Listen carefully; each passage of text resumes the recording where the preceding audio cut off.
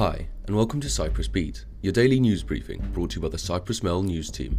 I'm Nick Theodoulou. And first up, the Citizenship by Investment scheme sparked a blazing row on Thursday at the House Watchdog Committee as Interior Minister Nikos Nouris branded the Auditor General's report as incomplete, insufficient, and lacking in evidence, as well as being politically motivated. The House Committee convened extraordinarily after Auditor General Odysseas Michailidis' report was published, indicating a series of malpractices and potential criminal offences in the now-defunct Cyprus Citizenship by Investment scheme. The passport scandal has resurfaced following the Audit Office's report, released on Monday, in which it noted that a very large number of people who were approved under the scheme did not meet the criteria, while at least 3,810 additional people were naturalised as relatives such as spouses, adult dependent children or parents of the investors without any authorisation in the relevant law.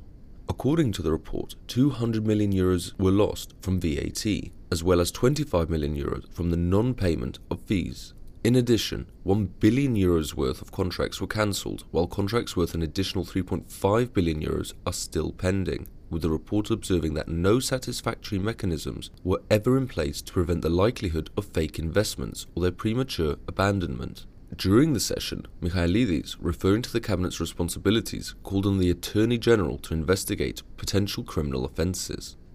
Meanwhile, lawmakers called for heads to roll, demanding that those behind the Golden Passport scandal be brought to justice, while others voiced their concern that the Interior Ministry failed to grasp or accept the seriousness of the situation.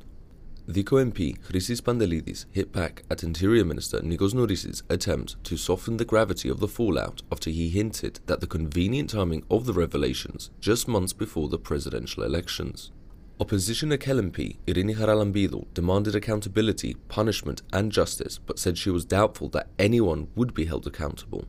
She said that the way in which the programme was implemented, or rather exploited, by the present government is in every respect disgraceful. She also questioned the clarity of the Auditor General's report, which she said left room for interpretation and which was used by the Interior Ministry to this effect, which she said was a clear conflict of interest. The Greens Party said that under no circumstances could the government hide behind Parliament and the opposition, trying to turn tables by criticising them instead. And next, doctors at Limassol General Hospital's A&E department will hold a 2-hour work stoppage this morning to protest the alleged attack on a physician by a patient on Wednesday. Chaos erupted at the A&E department of Limassol General Hospital at about 1 a.m. on Thursday when a doctor and police officer were injured. 3 men, aged 25, 26 and 32, were arrested after swearing at police. Citing the incident, State Doctors Union Pasiki condemned the attack and announced it would proceed with a 2-hour work stoppage at 9 a.m. on Friday, when the A&E will be staffed with security personnel. State Health Services Organisation, or GIPI, said it unequivocally condemns any act of violence, and in particular against health professionals who are the front line every day to save lives. The organisation added that it takes the necessary measures for the safety of the medical, nursing, paramedical and other staff working in its hospitals. And moving on, with the completion of this year's final voyage of the Cyprus-Greece passenger ferry on September 16th, all problems that have been recorded during the time from June 19th will be scrutinised, according to Deputy Minister for Shipping Vasilis Dimitriadis. Reportedly, the company running the ferry had complained that it was bearing costs that were not supposed to be part of the contract, such as transporting passengers from the terminal to the ship by bus. Dimitriadis said the ministry was aware of the issues raised by the contracting company, as well as others identified by passengers, both at the terminal and on board. He assured that in collaboration with the Ministry of Transport, which is responsible for port issues, we will assess the problems and mediate to resolve them. In September, he added, with the completion of this year's route, a meeting will be convened with the contractor company, the Customs Department, the Police, the Ports Authority and DP World Limassol to see the problems recorded and how they will be resolved. And next, the latest data on asylum applications released by Eurostat on Thursday concerning the month of May show that the numbers in Cyprus more than doubled over the same month in 2021, and May also saw more than 500 more applications than April this year.